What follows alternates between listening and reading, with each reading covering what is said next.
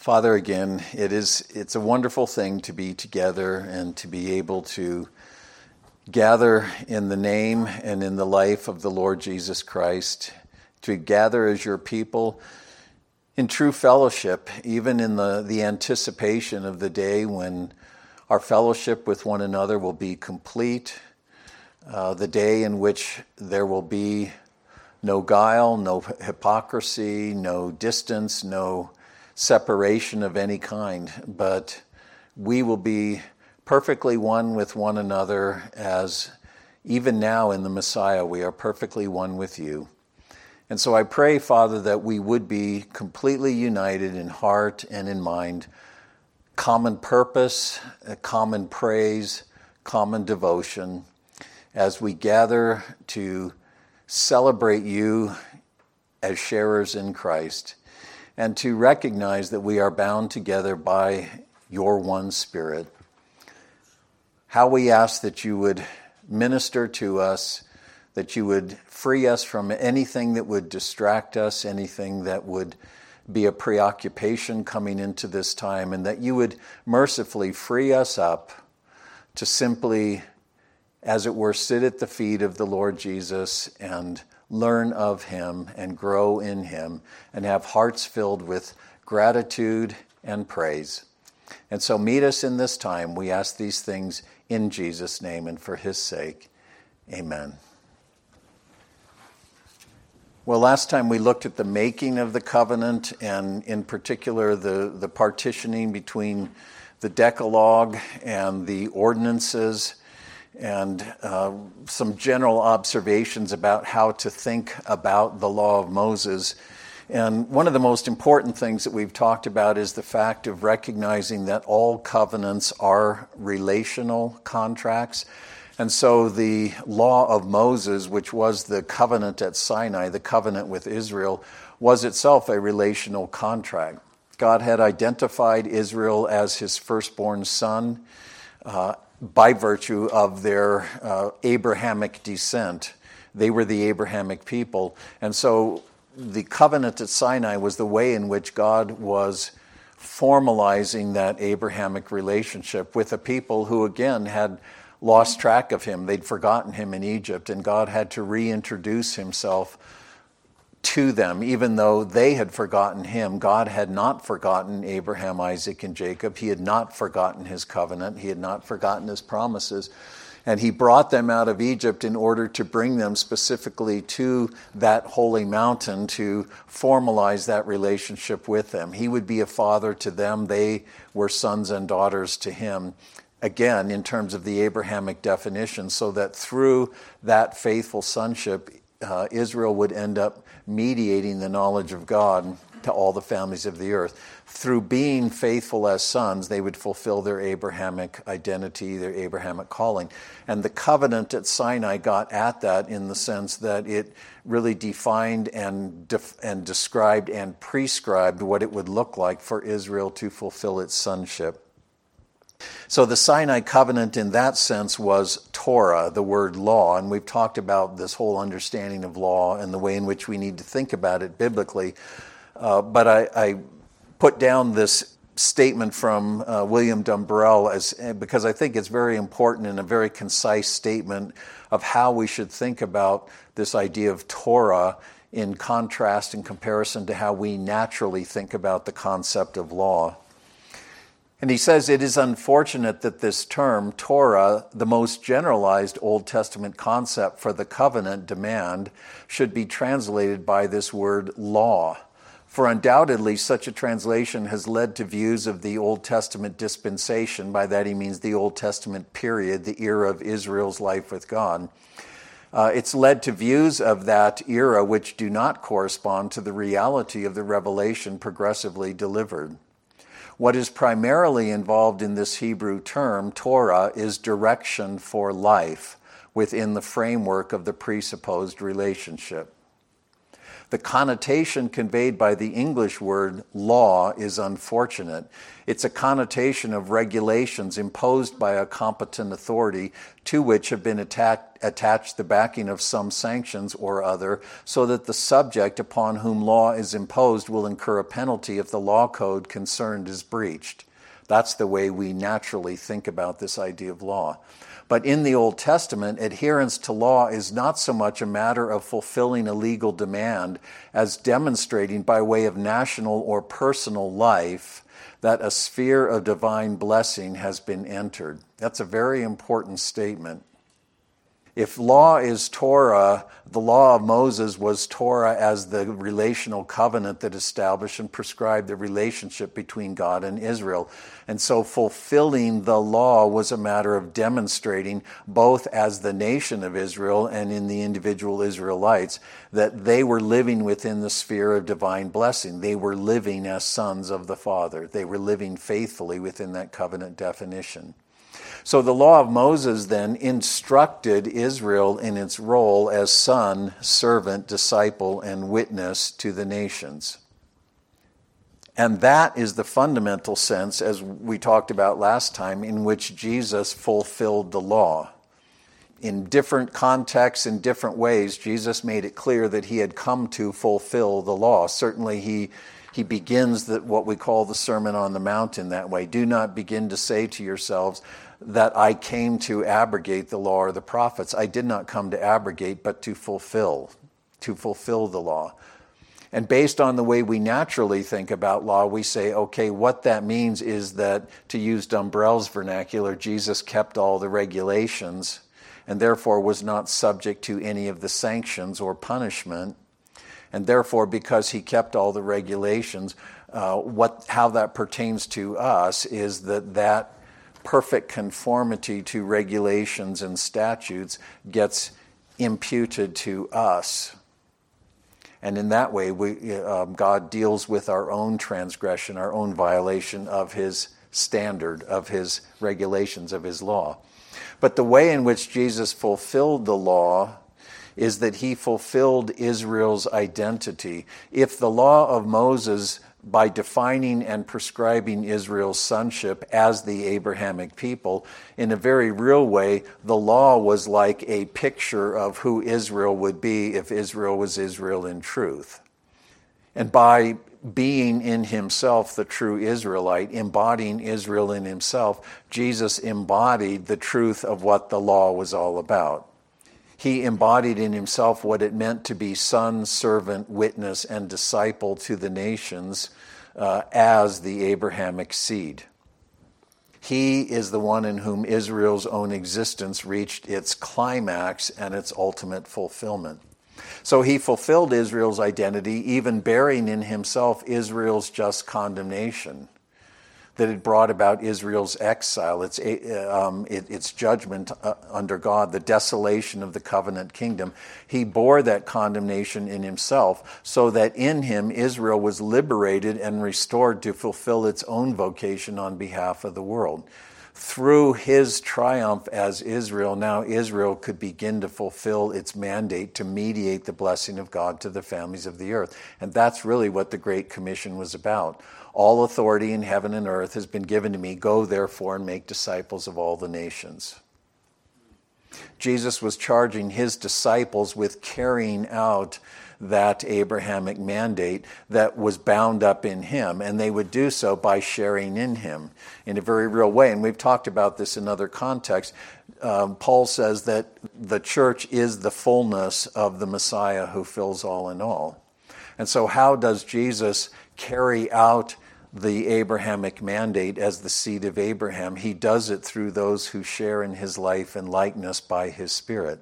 He has his fullness in the body that shares in him, and so he accomplishes that Abrahamic mandate through this thing that's called the church. And that's why very early on, as you see in the book of Acts, as soon as you have the outpouring of the Spirit and the beginning of this new community that are defined by the Messiah himself, most of whom are Jewish, very early they recognize, if this is the renewal of Israel, if this is the end of exile, if this is the restoration of the covenant relationship, the renewing of the Abrahamic people and the Abrahamic relationship centered in the Messiah himself, then it's time for this Gentile mission to begin. It's time for this mission to the nations to begin. And so you see the primarily Jewish church beginning to go out to the nations with this message of renewal and new life in the Messiah.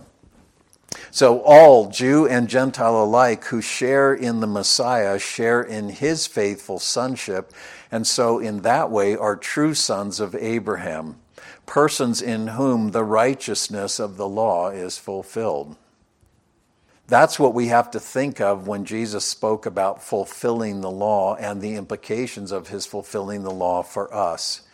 We are incorporated in that own fulfillment, in his own fulfillment by sharing in him. And his fulfillment was a matter of embodying in himself truly, faithfully, comprehensively what it is to be son of God, seed of Abraham. So the question then of the continuing relevance of the law of Moses, and this is very much an issue in Christian circles of all types, whether dispensational, reformed, whatever it happens to be, the question of the continuing relevance of the law of Moses isn't a matter of law versus grace. It's not a matter of law versus gospel. It's not a matter of God's unchanging moral nature. It's really a matter of promise and fulfillment. Nothing is abrogated, everything is fulfilled. And so the law of Moses, as all of God's revelation, applies to those in Christ as it has moved through and been transformed and become yes and amen in the Messiah. And we'll talk more about that, but that was just kind of a summary statement there. However we think about this relevance of the law to us, it has to be seen in and through the fulfillment that has come in Jesus himself. So returning then back to Exodus, that's kind of a summary of where we've gotten to this point. And after Moses receives the 10 words, the Decalogue, then there's from 21 to 23 in Exodus, the giving of the ordinances, the mishpatim we talked about last time, which is the instruction of God in wise jurisprudence or wise life, what the life of Israel will look like according to wisdom and justice, the ordinances. And then in 24, the Lord says, I'll read this, Yahweh said to Moses, "Come up to Yahweh, you and Aaron, Nadab and Abihu." Nadab and Abihu were two of Aaron's sons, "and 70 of the elders of Israel, and you shall worship at a distance. Moses alone, however, shall come near to Yahweh, but these others, shall not come near, nor shall the people, the rest of the people, come up with him." Then Moses came. Now this is what God said to Moses while he was on the mountain. Now Moses comes down the mountain, and he recounts to the people all the words of the Lord and all the ordinances. God had given this instruction to Moses. He brings it to the people. He speaks it to them, and all the people answered with one voice and said, "All the words which Yahweh has spoken we will do."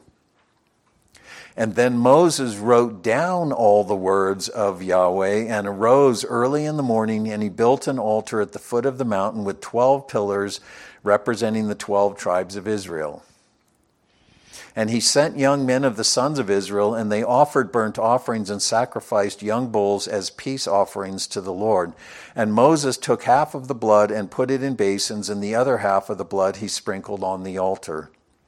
And then he took the book of the covenant, the words that he had written, and he read it in the hearing of the people, and they said, again, "All that the Lord has spoken we will do." We will be obedient to the covenant. We will keep covenant with the Lord.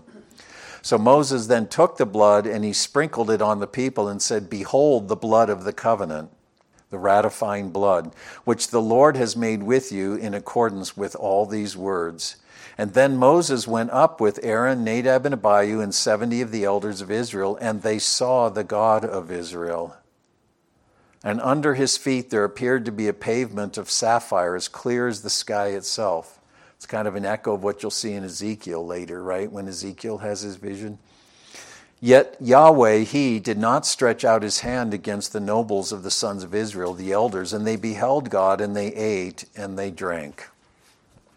So, in terms of the progress of this making of the covenant, after God has given the instruction to Moses, he comes down and he conveys it to the people. He speaks it to them. Remember, they had said, we can't bear to hear the Lord. You go up, you listen to him, then you come and you bring the words to us. Moses is the mediator between God and the people. And the Lord would say, the people have spoken well, right? You will be the mediator between me and them. So Moses speaks these words to the people, and they say, all that the Lord has commanded, we will do. All that he has set forth, we will do. So father and son had both expressed their commitment to the covenant, and now it was to be formally ratified by covenant ritual, just as God had done with Abraham. God gave the kernel of his covenant intention to Abraham, but it was in chapter 15 of Genesis that there was the formalizing of the covenant involving the ritual of the severing of the animals, remember, in the smoking pot passing between. And so you have an actual physical ritual that ratifies the covenant, and so it is here. So Moses recorded all the words of the covenant in a book in the sight of the people, and then erected an altar upon 12 pillars representing the 12 tribes, and then directed that burnt offerings and peace offerings be sacrificed to Yahweh. There was no Aaronic priesthood at this time. Moses is functioning as a priest, and he was a Levite. But God had not yet formally established the Levitical priesthood. That's going to come next when Moses goes back up the mountain. 25 through 31 in Exodus. God will give the prescription for the priesthood grounded in Aaron and his sons. But that hasn't happened yet. But these two forms of offering, burnt offering and peace offerings, attested the fact that Israel, which is now the newly confirmed covenant son, and itself has affirmed its own ownership of the covenant. At that time, Israel, the son, is blameless under the covenant and the relationship it established and entailed. A peace offering was offered where there was nothing standing between God and the worshiper. So often the peace offering would follow the sin offering in the administration of the offerings in the Levitical structure that God will put in place. So the point is, covenant father and son are at this point fully at peace with one another. And as part of the ratifying ritual, then Moses sprinkles blood from the sacrifices on the altar, which is in a sense sprinkling God, sprinkling God's own ownership of the solemnity of this, and also sprinkling the people themselves, which underscores both the solemnity and the severity of the covenant relationship.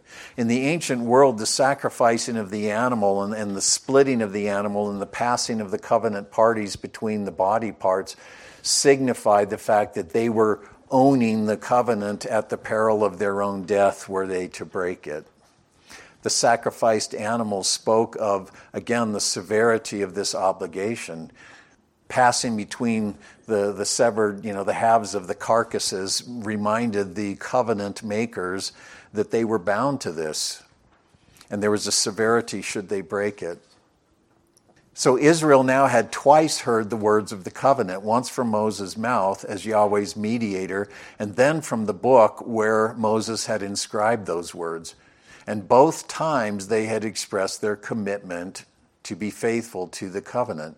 So they were clear in their obligation and the gravity of that obligation, and they openly affirmed their commitment. And then we see this somewhat strange event in these last few verses 9 through 11 that we just read. The covenant now has been ratified. It's officially instituted. It's been inaugurated. And what that means is that Israel, as the firstborn son, as the Abrahamic son, that intimacy of the covenant nation with the Father is formally established. And so then Yahweh directs Moses, Aaron, his sons, and 70 elders who represent the nation. 70 is a number, 7, or 70 is a multiple of 7, represents completion. And these elders represent the whole nation. So Moses and these individuals who are going to be the foundation of the priesthood, and then the people themselves represented in the elders, God calls them all up to the mountain. And they are called to the mountain to have a celebratory meal, a fellowship meal with Yahweh. And as I mentioned here, the covenantal context for that is crucial to understanding its meaning. Because if we've been following the story, we should say, wait a minute. God had said, keep the people back from the mountain. Don't let them come near the mountain. Nobody. Moses, you can come up, but nobody, right? And even warns them a second time. Warn the people, if someone breaks through to come up and to gaze at me, he's going to die. Hold the people, make sure the people know to stay back, because if they break through to come up the mountain to gaze at me, they're going to perish. And now you have 74 men, right? The 70 and Moses and Aaron and 2 of his sons going up the mountain, and the text says they saw the God of Israel. They saw the God of Israel, and yet he did not stretch out his hand against them. They beheld God. The first one is they saw with their eyes this, and now beholding, there's a kind of scrutiny or examination of him, seeing him more intimately, beholding him, and they ate and they drank in his presence, and he didn't strike them down. Well, why not? And that's why I say the covenantal context is the key. The covenantal context is the issue. They had gone up there at God's directive, but the reason that now he is not coming against them or breaking out against them is because Israel, the nation, is blameless before him at that point. Previously, the covenant relationship was not in place. In a very real way, Israel, the people, was still estranged from God. Now they are in formal covenant relation as father and son. And the issue isn't the personal sinlessness of these individuals or, how could they do it? Were they not sinners? Why not the other people? The point that the text wants you to see is that covenantally, Israel, the national corporate son, stands in a perfect relationship of covenantal blamelessness with God. This is the climax of Israel's history, and it comes at the climax of its history in terms of its relationship with God being intact. And no sooner will these men go down the mountain, God says, Moses, you come up and stay, and then Moses will be there for 40 days, right? And what happens while Moses is on the mountain? They're making the golden calf. So this state of blamelessness covenantally is not going to last very long. And it will never again be recovered.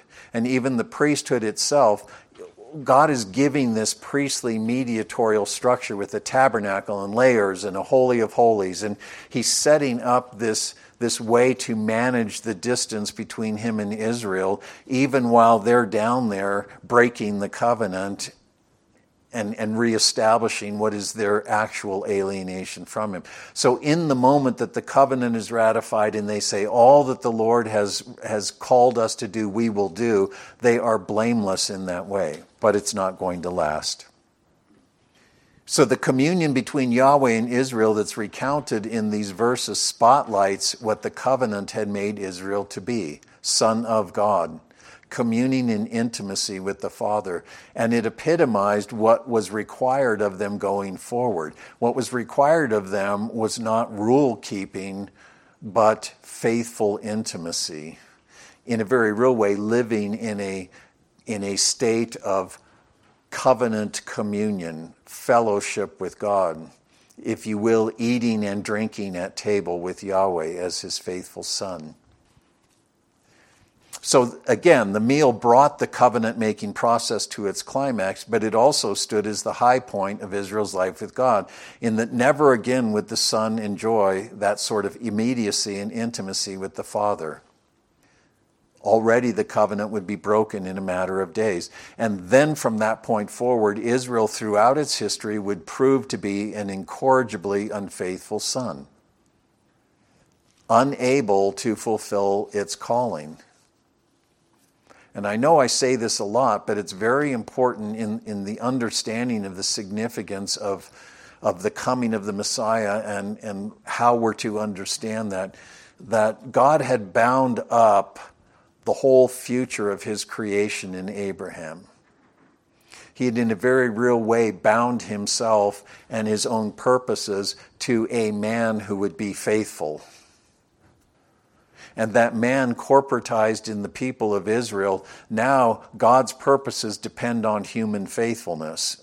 God's design for his creation depends on human faithfulness, and it cannot come to pass, right?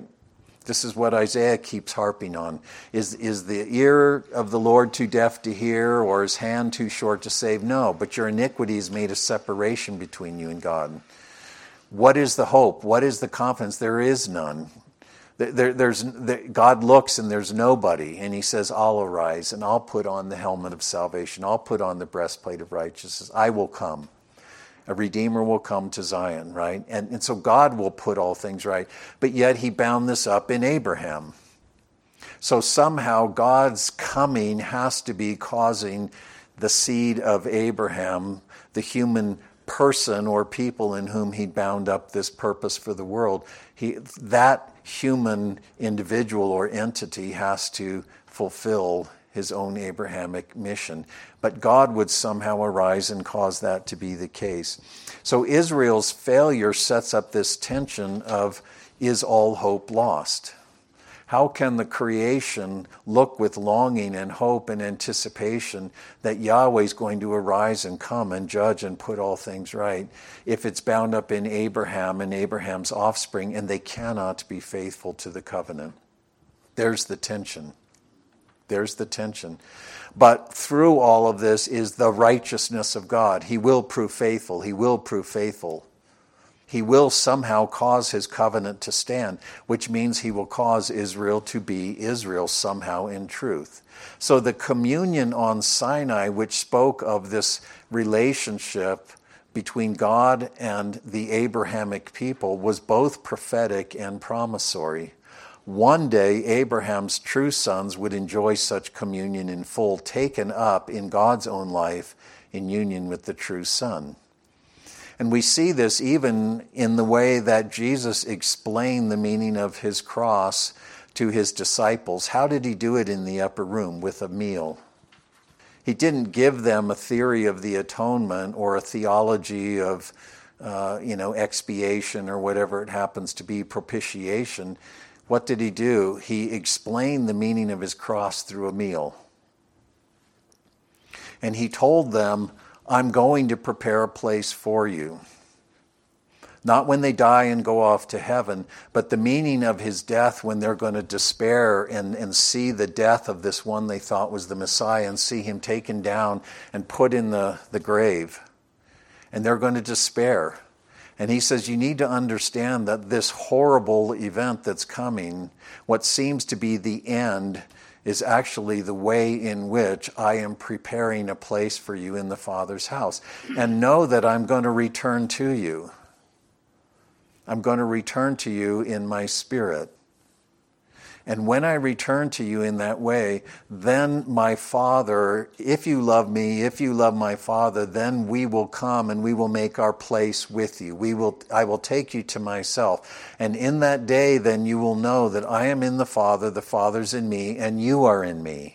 And you are in us. There's the place that I'm preparing for you. So whatever intimacy, whatever fellowship we have, even around this table as we're celebrating the Passover, the immediacy and intimacy that you know now is nothing compared with what's coming.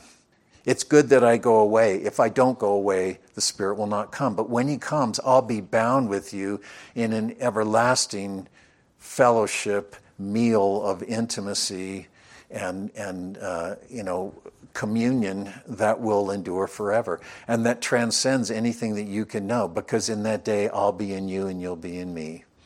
And so this, what you see portrayed with Israel, is itself a very powerful messianic, prophetic, promissory event. And you see Jesus speaking in that way. Remember on the road where the Israelite asked him, Lord, are only a few being saved? He's asking him as an Israelite, if you're the Messiah, if you're inaugurating the kingdom, how many of the sons of Israel are going to enter this kingdom? Who are the righteous ones within your covenant household? And he says, be very careful. Enter by the narrow way. And what he means is this way into the kingdom is in me.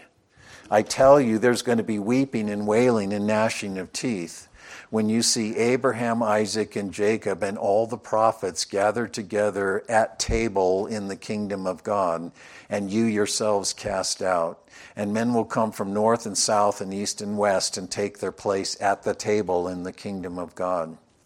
So the last will be first and the first will be last. The kingdom will be taken from the sons of the kingdom, the Israelite people, and given to those who will bear the fruit of it. So that's how Jesus even dealt with this thing, is that this is to result in a fellowship meal, but one in which you yourselves will be left out. And Jesus, even in exhorting the church at Laodicea in Revelation, said, behold, I stand at the door and knock. If anyone hears and opens to me, I will come into him and I will sup with him, right? I will dine with him. So this principle of fellowship centered in a meal together was very much a part of Israel's life. And this is why they did not even want to sit at table with Gentiles, because they were outside of the covenant. This is an intimacy that belongs within the covenant household and ultimately with God himself. And the peace offering, the peace meal, in the peace offering, they would eat of that offering in the presence of Yahweh to commemorate that sort of intimacy. But this was the high point of that for Israel. But it was the promise of a day coming when the whole creation would, as it were, dine together with Yahweh at his table, right? And Jesus said, even in that day, I will rise and I will gird myself and I will serve you. The Lord will serve the household sitting at the table. So Jesus explained his own death and what would come from it, what God was doing with a fellowship meal. What had been expressed with the sons of Israel would be recovered in truth and in full and everlastingly. And even now we sit at table with our God, right? We are one spirit with him and one spirit with one another. This is how we should think of fellowship even with one another. It's whether we're eating or whatever we're doing, this is what fellowship is all about. So that's that strange event of them going up on the mountain and seeing God and why they're not destroyed, because at that moment, all is well, all is right. And we have that privilege, right, in Christ. We see the glory of God in the face of Christ, being transformed into that same image from glory to glory by the Lord who is the Spirit. Well, let me close us in prayer then. Father, these are profound things, and they are themes and symbols and concepts that you have marvelously and graciously woven into the fabric of the story that reaches its climax in Jesus our Lord. And when we see these things and we understand them and we piece them together in a proper way, what a glorious portrait they paint. They truly do enable us to understand you and the truth of who you are and what it is that you've accomplished in Jesus our Lord in a fresh and a powerful way. And I pray that these things would grow ever more strongly and in a transformative way upon our hearts and minds. May we be changed by them, not simply acknowledge them in some sort of academic way. But Father, may they bear fruit. May they take root and bear fruit in our hearts and our minds. And help us to grow in our understanding of this one that we call the Messiah, the one who is Lord, the one who is our brother, the one whose kingship and priesthood and rule over all things we are ordained to share in. To the one who overcomes, I will give to sit on my throne, as I have overcome and sit on the throne of my Father. That's our glorious hope. That's the promise held out to us. And Father, we do desire in all things to be conformed to the likeness of Jesus our Lord. That's what it means to walk in the Spirit. That's what it means to be faithful with the Spirit's work and leading in our lives. For His work as the agent of recreation is to perfect that new creational life and likeness of Jesus in us, that we would be His ambassadors. We would be the Abrahamic people in the world, bringing the blessing of the God of Israel to all the families of the earth. Help us to be good stewards of this charge, and Father, to find great delight in it, to not see it as a cumbersome duty that is bound upon us by a demanding God, but to see it as the privilege of the children of God, those who are called by your name. So bless us in these things. Give us grace and mercy to meditate on them, to contemplate them, to labor to grow in them. Even as the psalmist said, the blessed man is the one who meditates on Torah day and night, and he will be like a tree planted by the streams of water that bears its fruit in season and its leaves never wither. In all he does, he prospers. May we be such people. Help us to be ministers of that goal, that aspiration, that labor with one another. And all of this, Father, we ask in the name of Jesus our Lord. Amen.